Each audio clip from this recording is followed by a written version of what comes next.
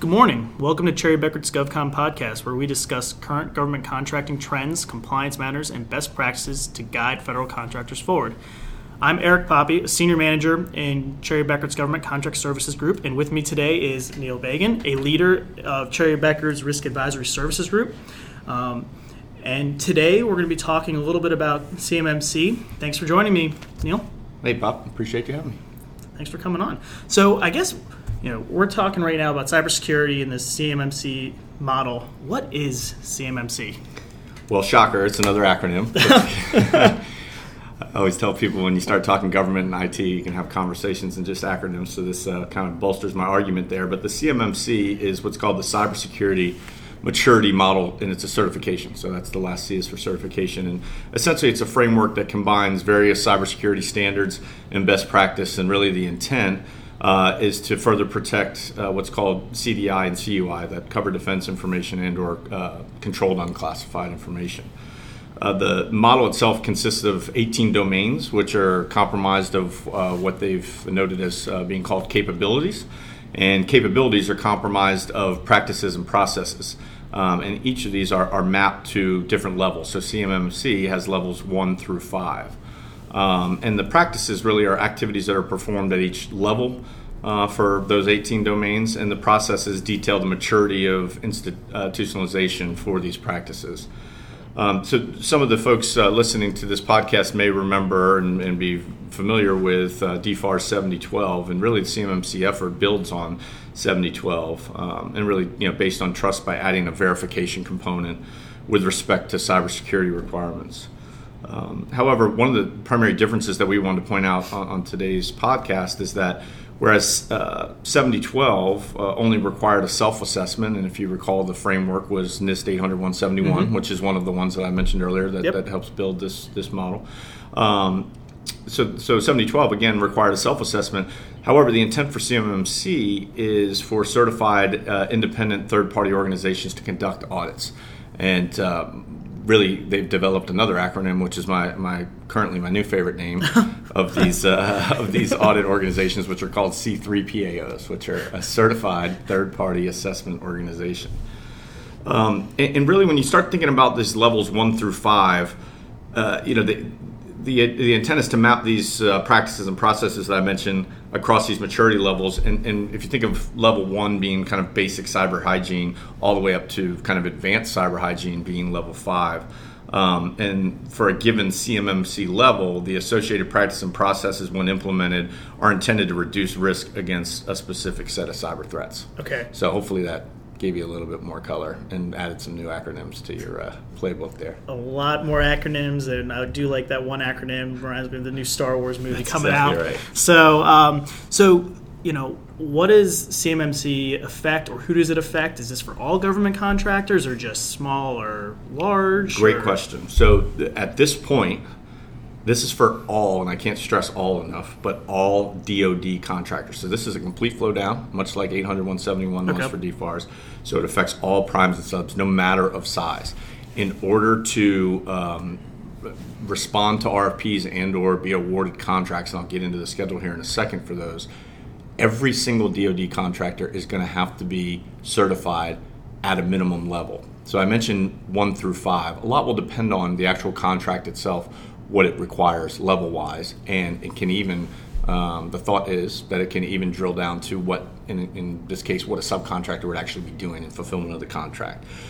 So there is some thought that while a prime may be required to be a level 3, maybe a level 4, if they're using a sub for certain components to fulfill the contract, it's possible that maybe the sub only needs to be a level 1 or 2, but that is kind of still being worked out. So that's really interesting, because earlier this year, there is a proposed rule change, or actually not a proposed rule change, for contractor purchasing system reviews that would be performed by DCMA, that there's an element of now a cybersecurity element to that in looking in your supply chain. So, and it talks directly to protecting controlled unclassified information. Yep, absolutely. So it's kind of the compliance world and the IT world coming together. Absolutely. Yeah, it's no secret that cybersecurity is at the forefront of all industries, government and subsequently government contracting being no different. And the DCMA has actually been involved in this process. So it's really being spearheaded by the DoD, but certainly other organizations and key stakeholders have been involved really from the beginning. And while the intent right now is for DoD contractors, I mean, it's widely believed that this eventually will roll out past the defense industrial base and past the DoD contractors. So let me just give you a little bit of where we are from a timeline perspective. This is still fairly new. In fact, here we are in December. We're on what's called version 0.7. And it's interesting to start with a 0, but the reason is it's still out for draft, for comment. Okay. So they've publicly issued several 0 point fill-in-the-blank number drafts over the past year. And really, for comment from industry and so forth, they currently are also establishing the accreditation body. Okay. So that has not been formalized yet in terms of who is going to certify the C3PAOs. But that is in process now. The thought being that Rev 1.0 is due to be released in January. And the DoD has said for the past better part of 6 months or so that they expect that these CMMC requirements will start showing up in RFIs around spring, late spring, early summer, maybe June of 2020. 2020, okay. Correct, yep. And then you're going to start seeing them included in RFPs later on in the year, probably in the fall of 2020. One of the questions we get a lot is the 4 and 5, this advanced level of cyber hygiene that I talked about. Is that attainable for all sizes of organizations? And certainly the DoD, when setting up this model, has tried in every effort to make it affordable across the board, no matter of size. But when you start looking at the requirements of the CMMC levels 4 and 5, you can tell they're really targeted toward a smaller set of the defense industrial base sector that supports more of the DoD critical programs and technologies. Okay, so I would bet, just knowing what happened with NIST and other compliance type items, like DOE might get affected at some point because there's a lot of secure information there. Absolutely. So some of these agencies, that Homeland Security, that kind of come off of, everything just kind of flows from DoD down. So I wouldn't be surprised if this hits. That's exactly right. In the last presentation I went to, where actually the DoD themselves presented, this is something that, if you look at the timeline, it obviously appears, and in my mind is absolutely aggressive. TBD whether it's doable for what they are trying to do. I know there's over 300,000 defense contractors that have been identified that will need to comply with this. This is not something that's going to happen overnight. I think everybody knows that. If I'm remembering correctly, the DoD mentioned their thought is that this will be rolled out over a 5-year period to the DoD contractors. Well, just understanding the basics of this framework, it does sound like this would be an allowable type cost that could be recouped in part of the company's indirects, but of course you have to have the contracts and win that to be able to seek the reimbursement as part of your indirect rates. But so for companies right now, how should they prepare? Should they do anything particularly, or? It's a great question.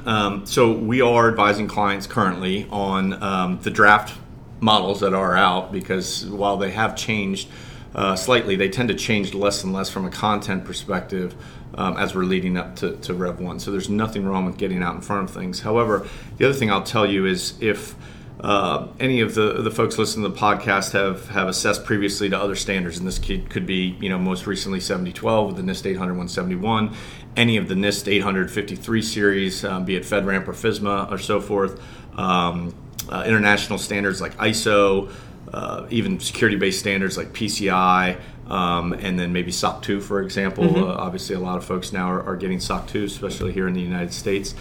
The thought is that those folks are going to be in a little better shape. They'll be a little prepared. In fact, when I talked about the levels 1 through 5, the DoD has said for quite a while now that they expect level 3 to be commensurate with NIST 800-171. Okay. Now, again, you and I both know from a self-assessment perspective, there's a difference between that and a third-party audit. So certainly if you had open items for remediation on a POAM or open items as a result of any of these other audits or certification processes that I mentioned, one of the recommendations I would have is to certainly start closing those and tightening those. And then for the other group of folks maybe on this podcast that have not had to ever comply with any information security standards, frameworks, and so forth, and have not implemented formally across the board, certainly I would suggest that you start taking a look at the CMMC versions that are out there. You can very quickly see the different levels and probably attain where you want to be, and kind of work with folks, be it a third party or your internal audit groups, your internal risk management groups, your information security and/or IT departments, and certainly feel free to reach out to us. We're happy to help in any capacity we can. And really start to get ahead of these things so that you are prepared when these start hitting the streets and the RFIs and RFPs. Okay. Well, great. Well, that is a lot of information about the new framework, a lot more acronyms to now keep in mind and look up. And Neil, we do appreciate you joining us today on Cherry Bekaert's GovCon podcast. I appreciate it. Last thing I'll leave you with is we've got a upcoming webinar on CMMC that's, I believe, scheduled for January 6th or 8th, so be on the lookout for the invite of that. And appreciate your time today, Pop. Great. Thank you, sir.